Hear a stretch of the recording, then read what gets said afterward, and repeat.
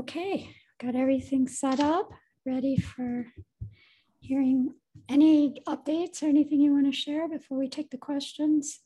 Let's just take the questions this morning. Okay, we've got 5 or 6 questions so far, so that's a good start. We'll start with Madhavan. Vivian has a couple of questions that she wants to ask. Okay. Good morning, Vivian. I have a question. That's what is the difference? ¿Cuál es la diferencia entre un avatar y una expansión de Krishna? So I'm translating Guru for you, Vivian. His first question is, she would like to know what's the difference between an avatar and an expansion of Krishna.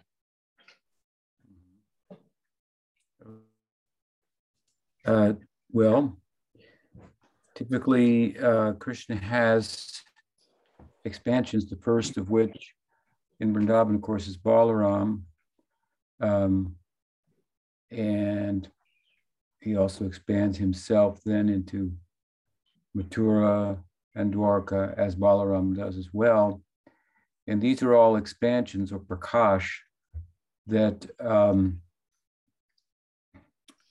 function within the spiritual world, within the Paravyom, within the abodes.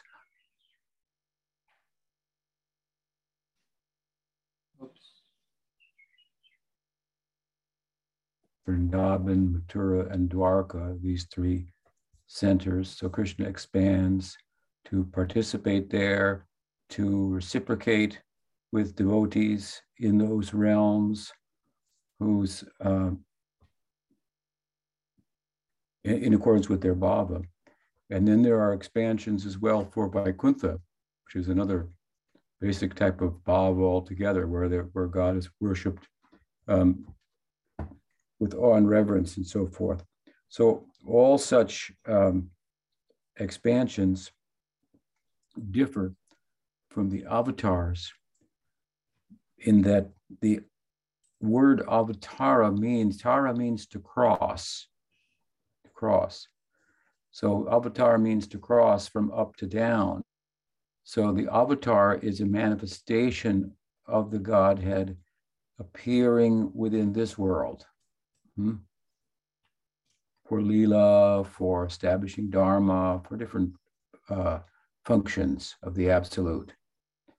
And in that regard, the first avatar is Mahavishnu, from whom then the world comes, right?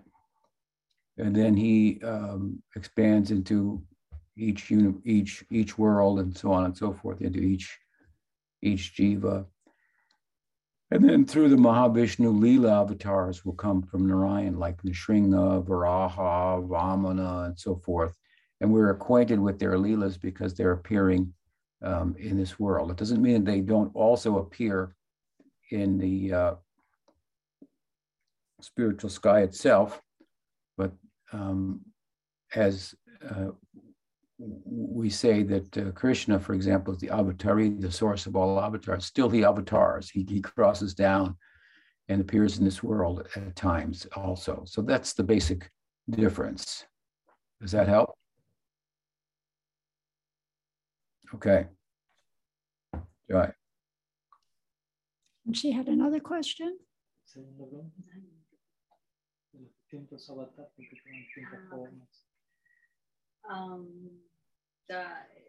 Básicamente es entender por qué Krishna cuando desciende, no desciende con su forma original, sino toma diferentes formas de los avatares para aparecer en esta tierra, pues en los diferentes caminos.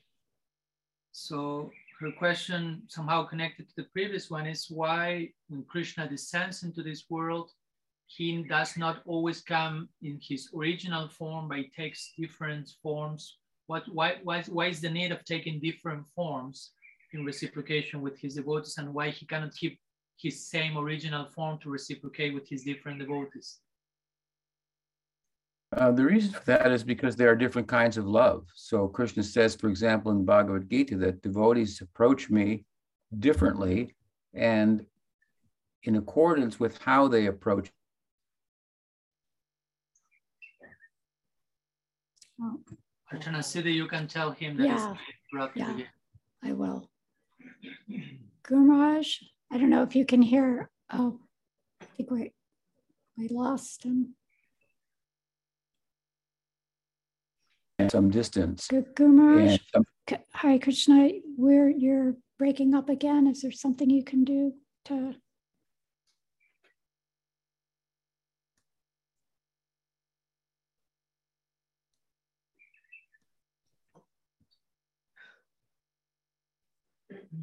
Did we lose him altogether? There he is. Okay, hold on. sure. It should work. Okay. Whatever you did yesterday worked, so Yeah, this will work. okay. So in answer to this, the second question, the first question, the difference between a prakash or manifestation or expansion and an avatar. And the basic difference is the avatars are those that descend into this world. That's what avatar means. And the expansions expand for leelas within the spiritual world. Those expansions may also function as avatars. And the next question, as I understand it, is why does Krishna appear in different forms when he comes? Why doesn't he come in just one form? And the reason is because devotees have different types of love. So in the Bhagavad Gita, Krishna says, as people approach me, so I reciprocate accordingly. So for example, some devotees love God with awe and reverence. And so he appears in a form that corresponds with that, which is more overtly majestic and godly. For example, Narayan is on the throne with four arms and so on and so forth. Whereas Krishna is worshipped in intimacy, in friendly love, and even romantic and parental love. So how can you worship God in parental love, for example, which we were talking about yesterday, if he's sitting on a throne with four arms and exhibiting all types of powers and so forth? It's not possible. So he appears in a form that corresponds with their love. And besides that as well, he appears in the world for different different functions. So he appears as a yuga avatar to establish the dharma for a particular yuga, and relative to the yuga that he's going to teach, the dharma that he's going to teach in that yuga, he's going to appear in a particular form. For example, the yuga avatar for Kali Yuga is Chaitanya Mahaprabhu, as explained in the Bhagavatam. And the yuga dharma is Nam Sankirtan. So he appears in a form doing Nam Sankirtan, as Chaitanya Mahaprabhu did. He doesn't appear in the form of Nrsingadev. Why does he appear sometimes in the form of Nrsingadev? Well, because of the circumstances surrounding his devotee and the necessity of his devotee Prahlad, which was very peculiar, right? Prahlad was afflicted by his father, oppressed by him, tortured and so forth. So he came to protect Prahlad. And his father, Hiranyakasipu, had a boon from Brahma that he wouldn't die in the day or the night or by the hands of a man or an animal, and so on and so forth. All these checks and balances, if you will. So Nrsingadev is a form of God that was genius, and that he was able to override or find a hole in the shield, if you will, that Hiranyakasipu tried to put around himself. Because Nrsingadev was not a man, not an animal. He was half and half. And he said they have been given a boon by Brahma that he wouldn't die at the hands of a man or an animal, and so on. So furthermore, Krishna and Narayan, they have leelas, right? Leela means play. So they play and they have different, and in different leelas, different forms are more suitable to the different leelas. Mm-hmm. So you have leela avatars. So they're different purposes, different functions of the different avatars, and different devotees of different form, of different types. And so there are different forms of God to correspond with those forms, with those types of love, etc., as I'm explaining. So it is a little complex theologically, but we might want to say, well, gee, why doesn't God just have one form? Let's leave it at that. Well, he's ananta, he's unlimited. And we ourselves have different forms that we appear in to different persons. When we go to work, we might dress in a particular way. When we try to attract a lover, we might dress in another way. When we go with our friends to take a hike or something, we change our form, relatively speaking, to one extent or another. We appear in different ways to different persons who know us even by different names. So we have different names. At work, we may be Mrs. So-and-so. At home, we may have other names that our father refers to us by, that our husband refers to us by, or our children, so on and so forth. So the same holds true with the Godhead. And the fact that he has asankhya, unlimited forms of expression, is useful in terms of replying, for example, to an atheistic argument that, well, this religion says God's like this other religion says God's like that, a third religion says God's like that, so which one is it? As if, okay, theism has been defeated. And we could say, well, they're all true. He has different faces, different places, different times, different places. And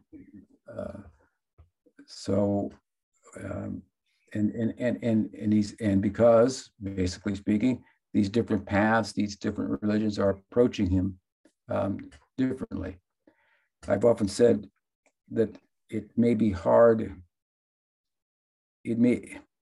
People may deny or refuse to believe in the existence of God, and they say, well, we've never seen him, which is kind of a silly argument.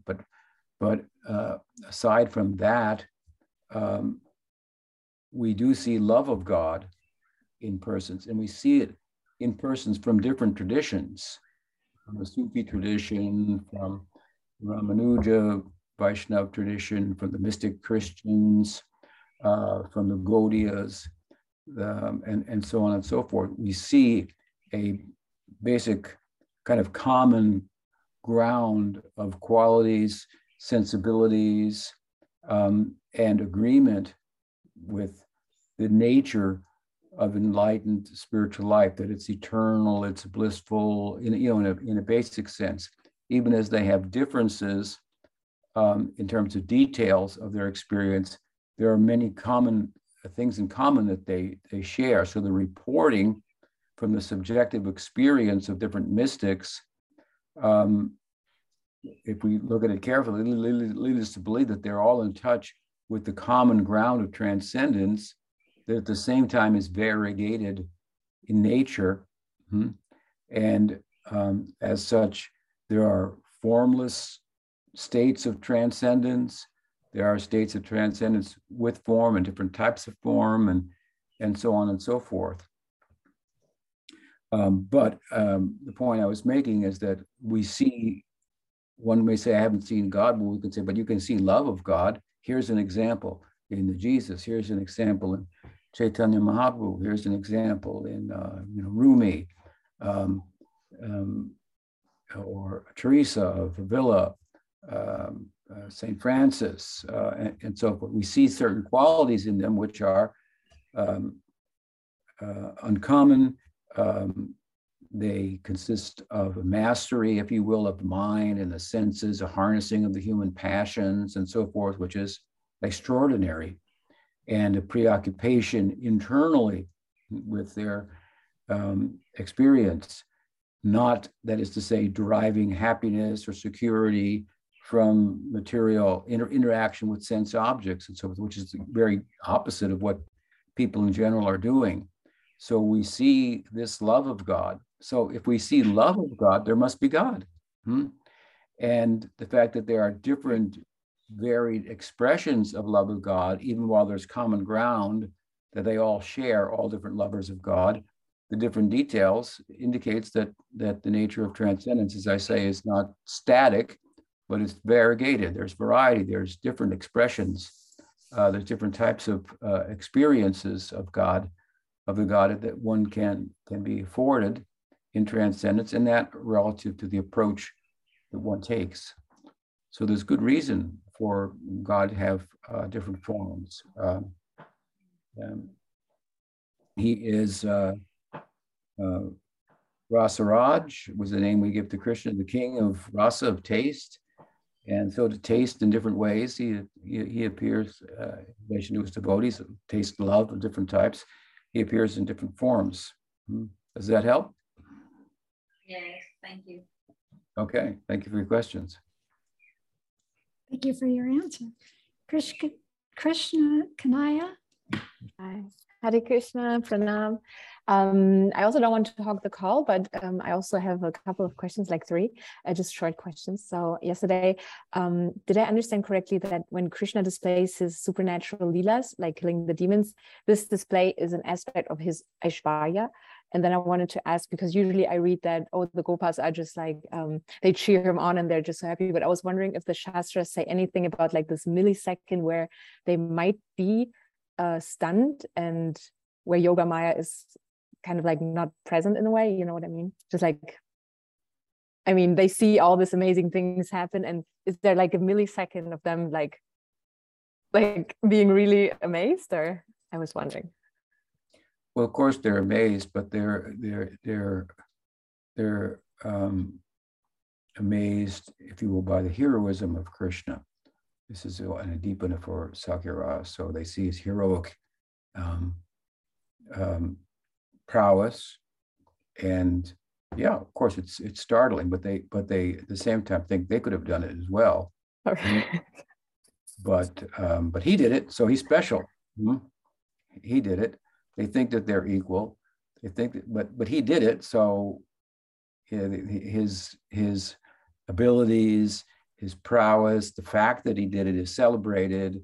They compose songs about it, poetry about it, sing about it, and remember those times and share them with others who didn't witness them, and so forth.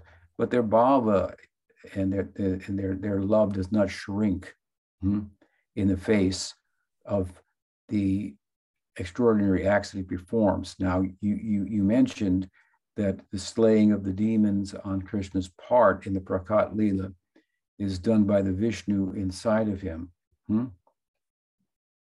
And this is stated, I think you mentioned that is stated in Chaitanya Charitamrita.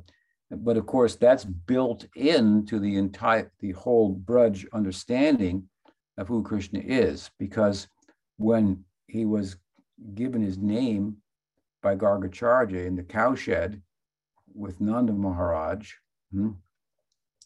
it was said that that Narayan would do many wonderful things through him. I mean, that's that's the Braj interpretation of what Gargacharya told to Nanda Maharaj, passed on to everyone by Nanda Maharaj. So they remember this back, right? Oh, and Garga Muni said, Garga Muni said it, Nanda told us that Narayan would do wonderful things through him. So that's another way in which his majestic displays of God, of his godhood in the simple human-like Braj setting are understood by the Brajbasis, and they take it as, well, that just means he's that much more wonderful of a friend or of a son, that Narayan has chosen to do these things through him. Now, some people think that he's God, but we know it's actually just, Nanda's son, and Narayan's doing these things through him, which certainly makes him special. So does that help? Yeah, thank you. Also, another question, if I may. so yesterday you were mentioning, so it's a question you reminded me of actually, but yesterday you mentioned it again. So you said at Kurukshetra there were different people assembled, like the Brahmanas, sages, sadhus, rishis. And so I was just wondering, so do you just happen to know the difference between sadhu, rishi, and muni? Or yeah, it's maybe not an all important question, but just I was wondering if there is a difference at all. Well, there probably is this, they're more or less synonyms. Oh, okay. I mean, a sadhu doesn't necessarily have to, could be a holy person, doesn't necessarily have to be a rishi or munis. I think particularly, is more of a reference towards a jnani. Rishi means a sage, so sage, sadhu, they can be used interchangeably, while there may be a little bit of uniqueness that I'm not, it doesn't come to my mind in particular. There are special rishis, trying to think. But yeah, no, yeah. Make Cool. much, but they're basically synonyms. Cool. And yeah, thank you. And my last question would be, you mentioned that Srila Prabhupada wrote letters to you. I was wondering if you still have these letters or where they are now. The letters that Prabhupada wrote to me, I have most of them. I think I have all of them.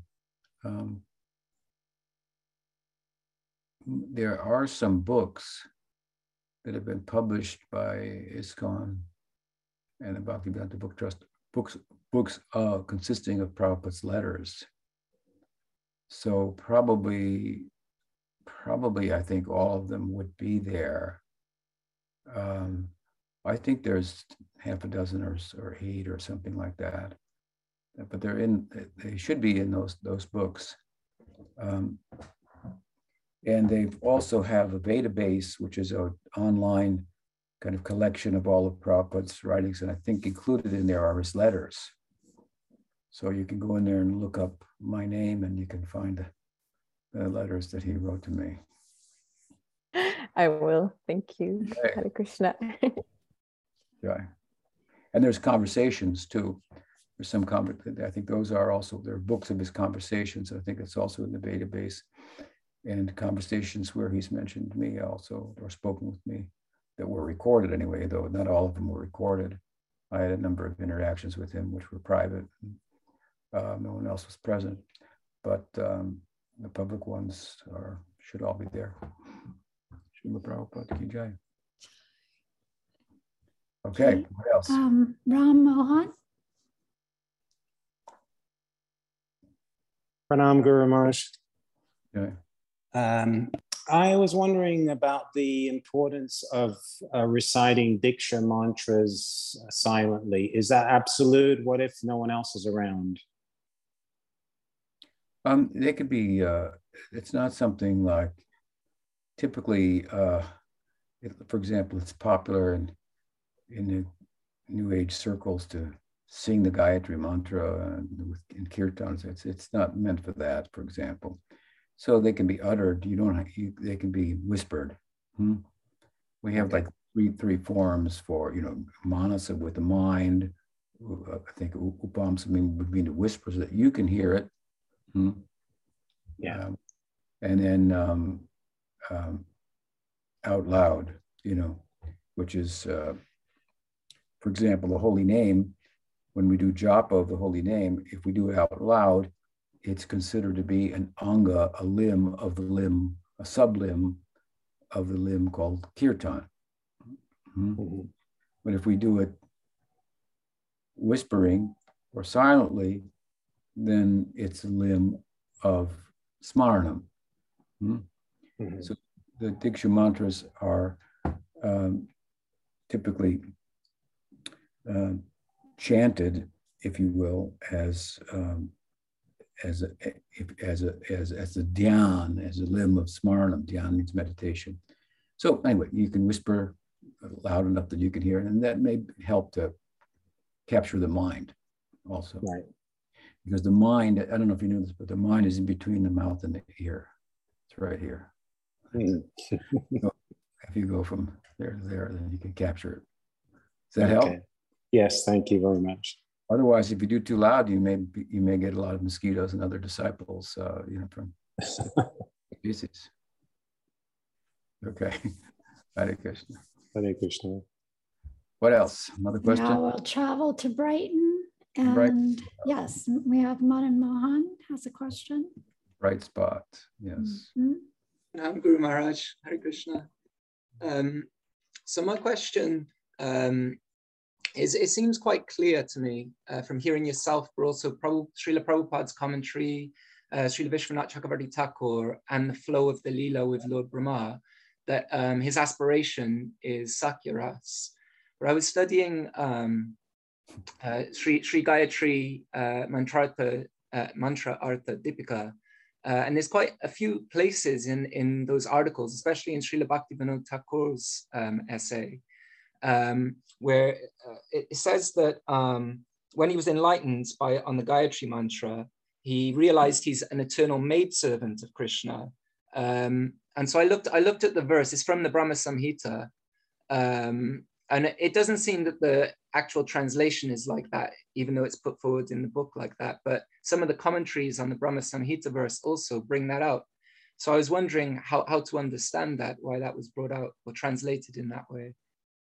When you say some of the commentaries, what commentaries are you referring to? I believe it's Srila Bhaktisiddhanta Saraswati Thakur.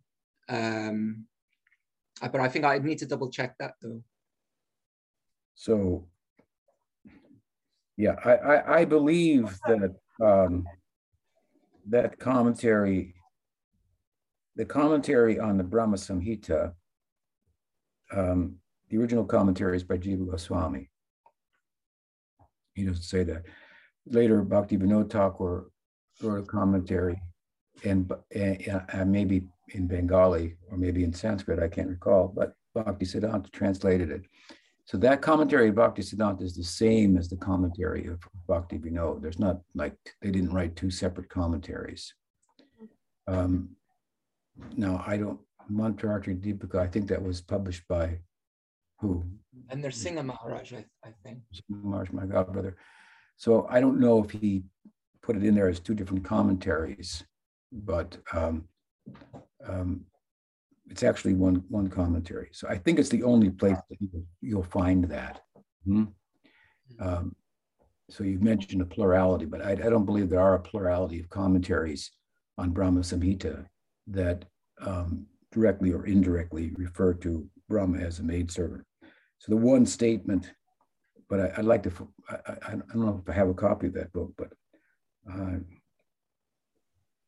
anyway, I think I'm correct on that. At any rate, the one statement of Bhaktivinoda is, and he realized himself as a maidservant, so something to that effect, and you just cited it. Well, I think that you have to look at that statement with regard to so much evidence, if you will, to the contrary, which is considerable.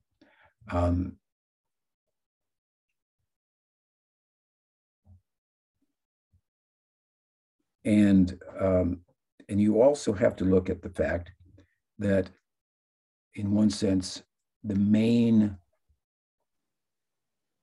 or the acme, the zenith of the dispensation of Chaitanya Mahaprabhu is Radha Dasyam. That's what he himself is pursuing, to enter into the bhava of Radha and experience himself, Krishna, from her vantage point, right? That's what Gaur Lila is essentially about, or in the deepest sense. And this, of course, is brought out by Rupa Goswami. And that's become the standard understanding. I mean, Chaitanya Mahaprabhu, there are different ways to look at him, why he appeared, who he is, and so on. But it's kind of crystallized in Rupa Goswami's presentation, which was taken by Krishnadas Kaviraja Goswami, put in Bengali, and then that made it enabled it to be widely circulated, because, well, Bengali is spoken language and Sanskrit was for scholars, and not everybody could access it. So once that happened, then that insight was very much embraced. And although we see obviously that sakhya-rasa is also prominent in Gaudiya Vaishnavism, Nityananda Prabhu himself, who embodies it, played a role as an assistant in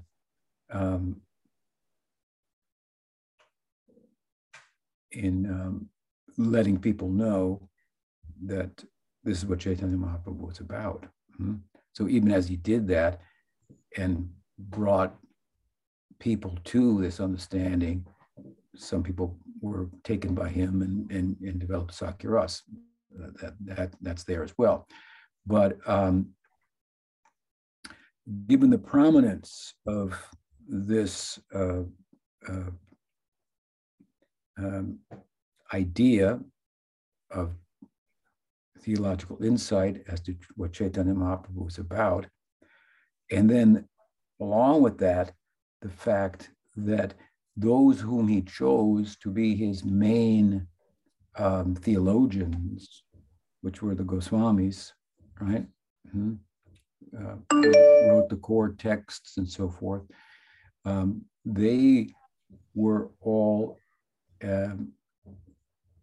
externally qualified for different reasons by their scholarship, by their also worldly acquaintance, at least Rup Sanatan, who were ministers in the government and so forth, spoke various languages and whatnot. Rupa Goswami was very, I want to say, was well acquainted with aesthetic theory, and he used that aesthetic theory then to couch his idea of bhakti rasa and explain what Chaitanya Mahaprabhu was about through that.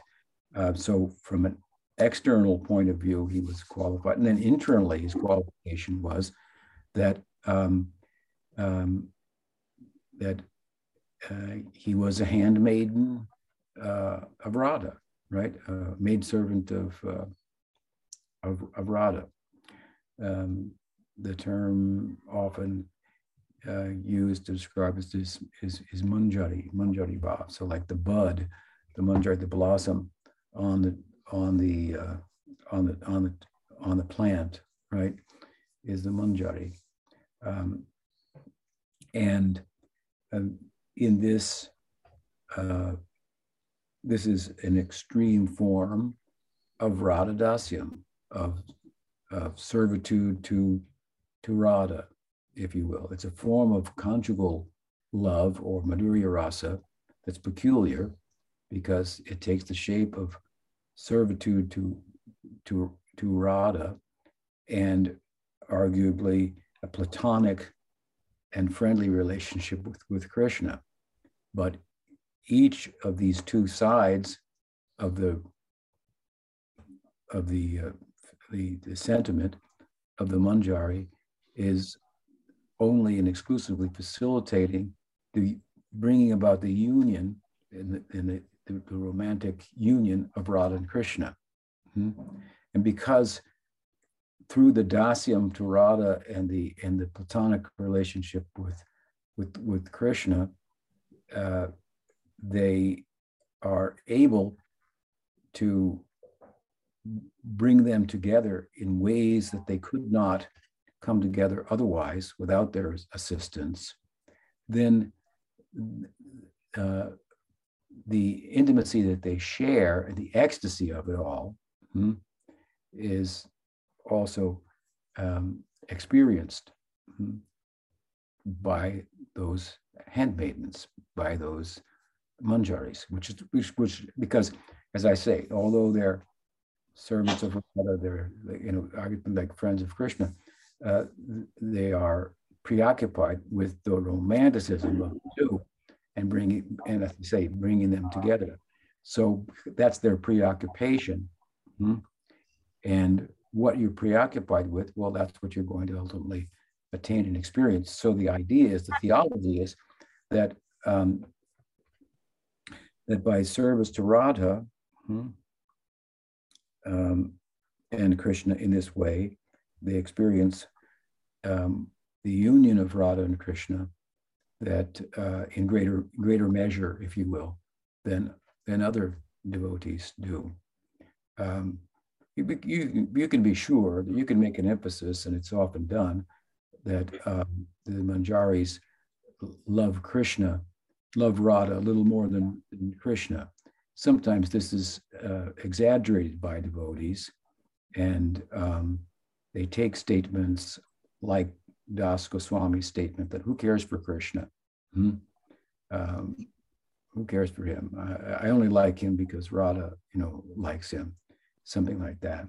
But and it's true. This is just illustrating the extreme form of their dedication to Radha. But when they say, "Who cares for Krishna?" That's an expression of their love for Krishna. You have to understand the ways of love. If you're obsessed with someone, you're either going to say good or bad things about them. If you don't care about them, then you don't care about them. You're not going to say anything about them. Yeah, well, whatever, he said that. You're all preoccupied with it, so you've got to criticize the guy, but I don't care about the guy. So those are just expressions of, indirect expressions of love for Krishna as well. So they're madly in love with Krishna and Radha, and it just takes this particular shape. So this is the theology that about which then tells us that through this particular bhava that Rupa Goswami, for example, Sanatana Goswami, are the embodiments of, one can come as close to the experience that Krishna himself is seeking, the bhava of Radha, because they attach themselves to the bhava of Radha and serve that, so they experience it. So it's an extreme form of Radha Dasyam, and that's what Chaitanya Mahaprabhu is pursuing. So this is a very interesting insight, and it's come to be, very predominant in Gaudiya Vaishnavism, understandably. It's the main sentiment. So for Bhaktivinoda Thakur to put that in there is kind of understandable. It's not by way of saying, and through this method, hearing the mantra and so forth, this is the highest ideal. And so Brahma attained the highest ideal. I wouldn't look at it as a definitive statement about the person of Brahma, of whom any number of people could be Brahma. Krishna himself takes the form of Brahma. Sometimes Brahma is attained by adherence to Varnashram. It's said for 100 lifetimes, perfectly executing the Varnashram, one can become a Brahma. But Gyanis can also become Brahmas. Devotees can also become Brahmas. Look at Gopakumar. Gopakumar was a Gopa. And in his pursuit of Gopa Bhav, for a period of time, he was a Brahma. If you look in Priyat Bhagavatamrita, you'll find this. He was given the post of Brahma. So devotees may also take the post of Brahma. So they're it's a broad post, if you will. And so to say that Brahma is a Banjari, well, what does it really mean? Who we're referring to? It could be a Brahma. But then when you look specifically at, this is the Brahma of the Brahma-Vimohan-Lila, that particular Brahma during that period, and so forth. Then you see the obvious connection to sakhya-rasa. A very good argument being made with lots of references, even references from Bhaktivinoda, at least in the sense that Bhaktivinoda, along with others, saw Brahma from the Brahma-Vimohan-Lila taking birth in Gaur-Lila as Haridas Thakur. There's an argument that can be made for Haridas Thakur's Thakur having affinity for Sakhya-bhav.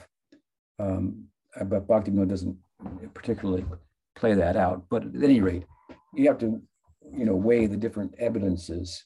And as you said in the beginning, even as you outlined your question, and I'm emphasizing that as well, there's just so much natural and happy way to support the position of that particular Brahma. Even direct commentaries on his prayers by Vishwanath Chakravarti Thakur and others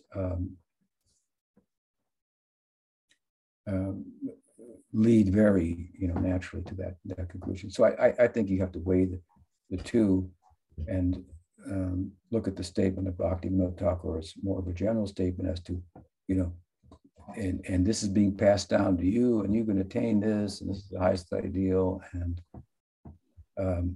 so that's the way I would look at it. And that said, I mean, there's room for different opinions on the part, even if you want to argue like that. There is, as the definitive text, if you will, about the who's who within Mahaprabhu's associates, Gorganadesh Deepika,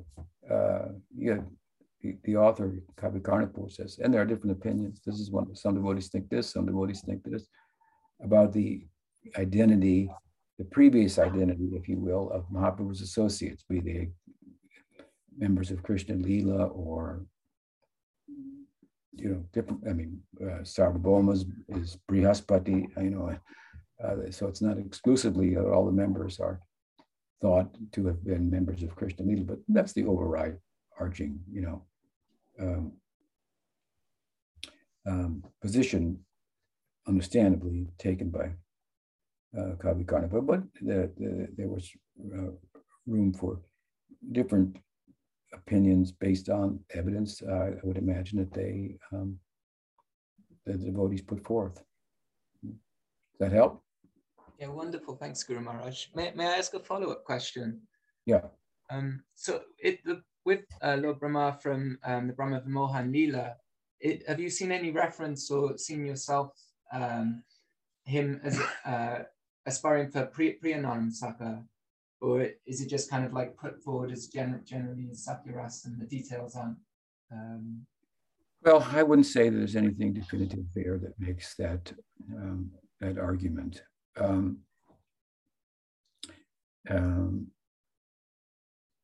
In his prayers, Brahma glorifies sakhya-rasa and sakhya-rasa because these two are the rasas that were most affected by the Brahma-Vimohan-Lila, because Krishna became the cowherd boys and the calves.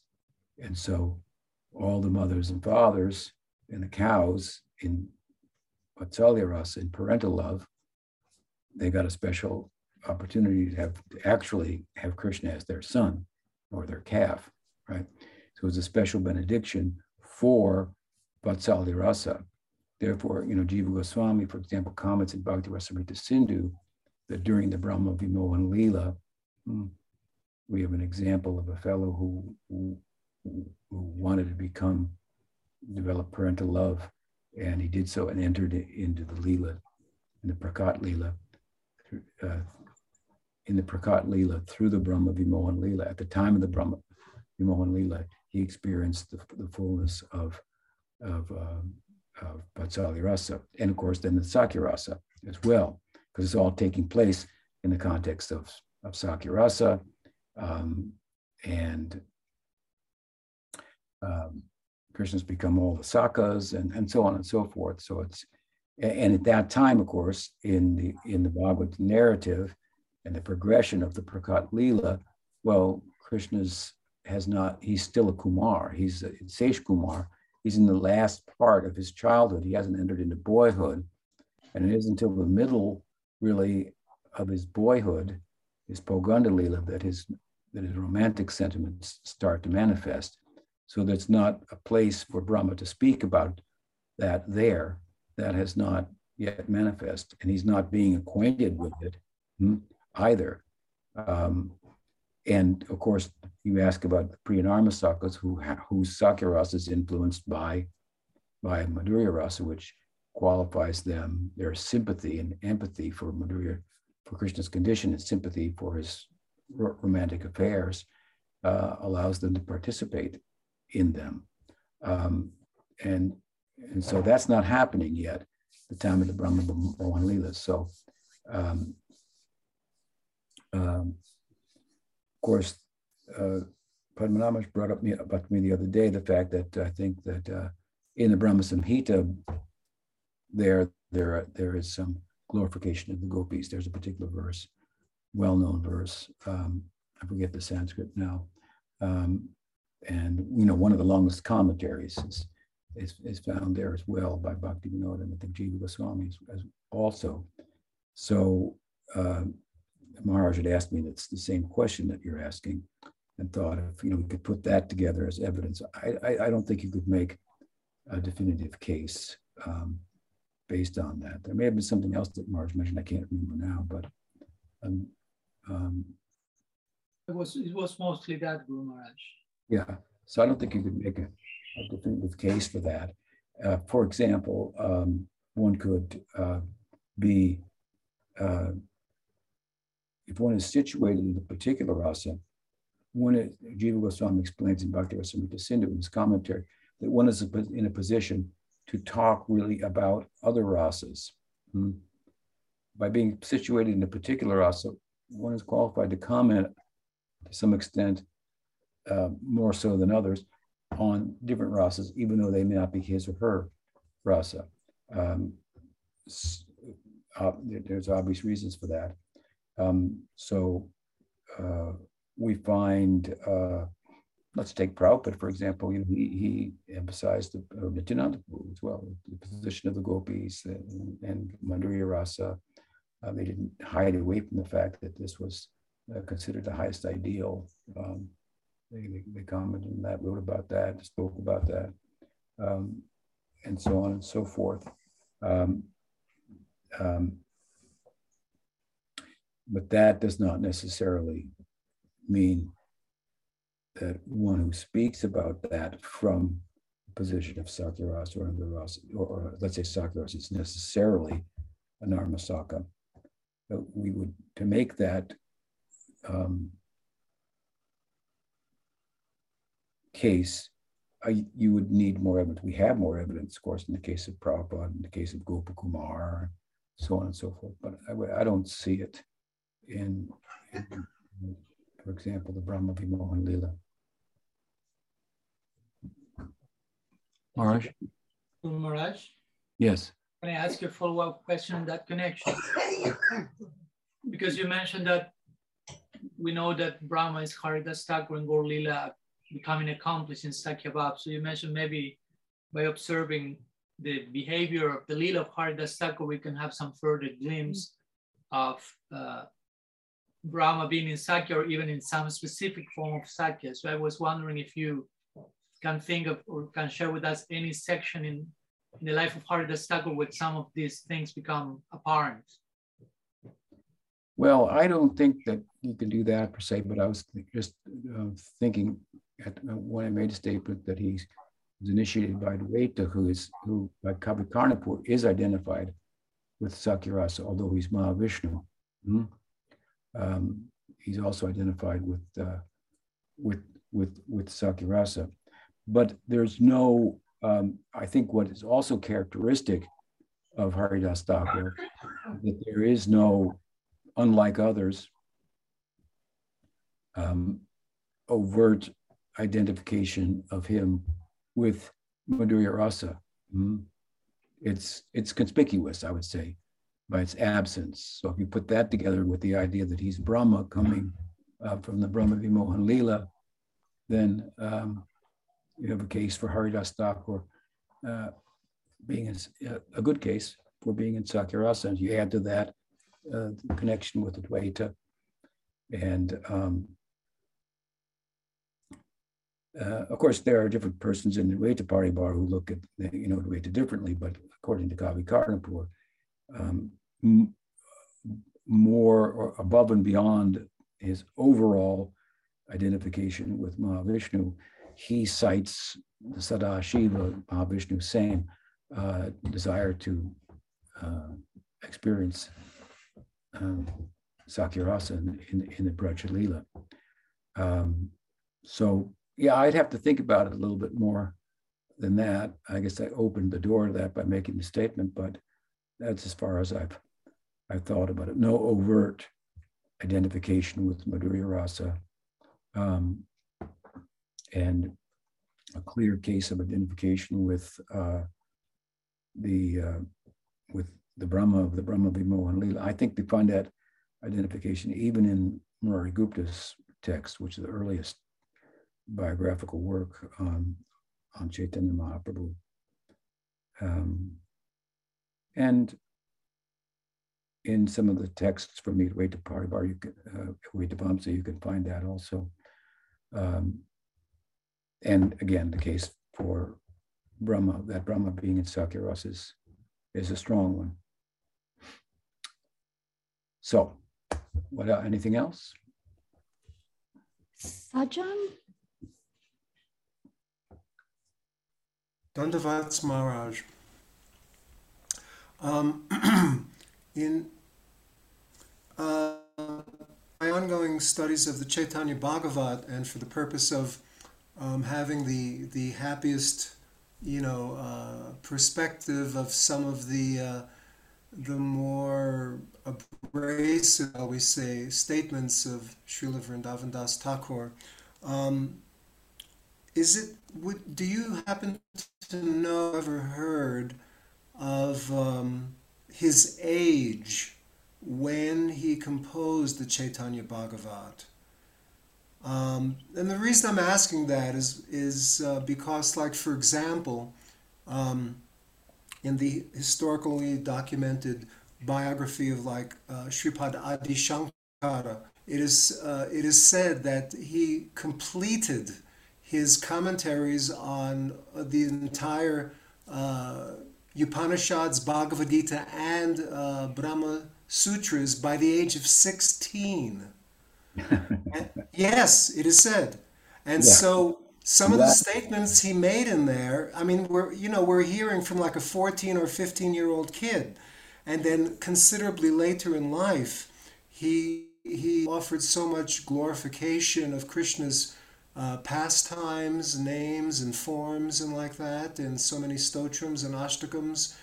And so, a more mature, and so that's why I thought that perhaps Vrindavana Dasa Thakura Mahashai was considerably young when he made certain types of statements, such as, if someone does not think and feel about Advaitacharya in this particular one way to the exclusion of all other ways, then they're completely condemned and doomed to hell and that type of thing. And the same about, he states about the way one should only perceive Nityananda Prabhu and Chaitanya Mahaprabhu, and anyone who thinks any other way or feels any other way is completely, doomed and condemned and an atheist or whatever. First of all, Vrindavana Dasa Thakura's statements really, along those lines, really are, in essence, a way only of saying that if one rejects the divinity of Advaita, the divinity of Chaitanya Mahaprabhu, the divinity of Nityananda Prabhu, which was questioned in the community at the time. This was a developing community and so forth. So there were some sectarian perspectives, and they accepted Chaitanya Mahaprabhu, for example, as divine, but not Nityananda Prabhu. And same with Advaita. And so he is a bit militant against that. But basically, in essence, although he's talking about them in a particular way, he's basically saying one who doesn't accept that they are manifestations of the Godhead, then, he doesn't care for them.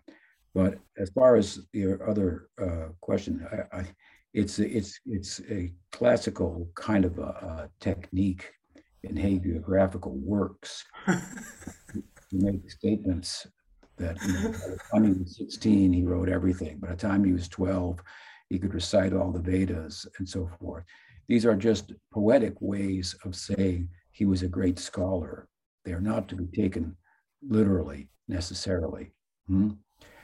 So I would, because you could find that in the Buddha did this by this age, and he was like this, and so forth. So with regard to Shankar, I don't believe that he wrote all those commentaries by the time that he was 16. But as far as the age of Vrindavana Dasa Thakura, I'm not aware of any statements as to his age. I'm sure it could be found out. You could probably find some descriptions of when he was born and when he passed away, and then you could also find the dates of Chaitanya Bhagavata. Probably you could find it online, maybe in Wikipedia. I'm not familiar with it. I never looked it up, but I would suggest that you do a search like that for the life of Vrindavana Das, see his age. It's probably his disappearance and appearance. I think they are well-known dates or reasonably well-known. And the dates of the Chaitanya Bhagavata should be reasonably well-known as well. You can put the two together. So you got some homework there, signing. Yes. Another thing, just very briefly, the description of the event of Mahaprabhu bringing all the devotees to the palace of the Kazi with the torches, holding the torches and like that, it's nothing like what is given in the Chaitanya Charitamrita. In the Chaitanya Charitamrita, like he sits down with the Kazi and has like a friendly conversation, and like the Kazi said, you should actually consider me like your uncle, and this type of thing is in the Chaitanya Charitamrita, as you well know. Whereas in the Chaitanya Bhagavata, Mahaprabhu brings all the devotees with the torches to the palace of the Kazi, and they literally go inside the palace. He's not there. He is beforehand. But they all enter the palace and break all the furniture and destroy like the whole interior of the palace, and then they leave. And then and that's like a lesson for him to learn not to harass the devotees anymore. And there's no interaction whatsoever, with Mahaprabhu and the Kazi, between Mahaprabhu and the Kazi or anything like that. I was just wondering if you had any kind of insights about that. Well, different devotees have written different ways about the Leela, and to make different points. I think overall, Krishna Kaviraja has them pretty upset, and they're transferring the darkness outside and so forth. But he adds some very interesting insights to that meeting as well, where the Chand Kazi, of course, is present. He comes to the door and reveals his dream the night before and so forth. Yeah. Mahaprabhu was cordial with him and so forth. So I mean, the cordiality, which is what you often relate to, that is found in the description of Krishnadas Kaviraja that's absent in Vrindavana Dasa Thakura, is something that you can hold on to and take as a fact or a detail about that came out later and that Vrindavana Das was not familiar with at the time. Okay. After all, Krishnadas Kaviraja is coming later on, and he has all the different biographies at his disposal to draw from, and testimonies from other devotees, although in general he defers to Vrindavana Das with regard to the description of the Adi Leela in Navadvip, which was more the concentration of Chaitanya Bhagavata than it was the concentration of Chaitanya Charitamrita, which is concentrated on the Madhya Leela. Still, it's reasonable to conjecture that some details about the Navadvipa Leela came out over time that were known as a result through to Krishnadas Kaviraja at a much later date, then they weren't known at the time by Vrindavana Dasa Thakura. Vrindavana Dasa Thakura ki jai, Krishnadas Kaviraja ki jai, Adi Shankar ki jai.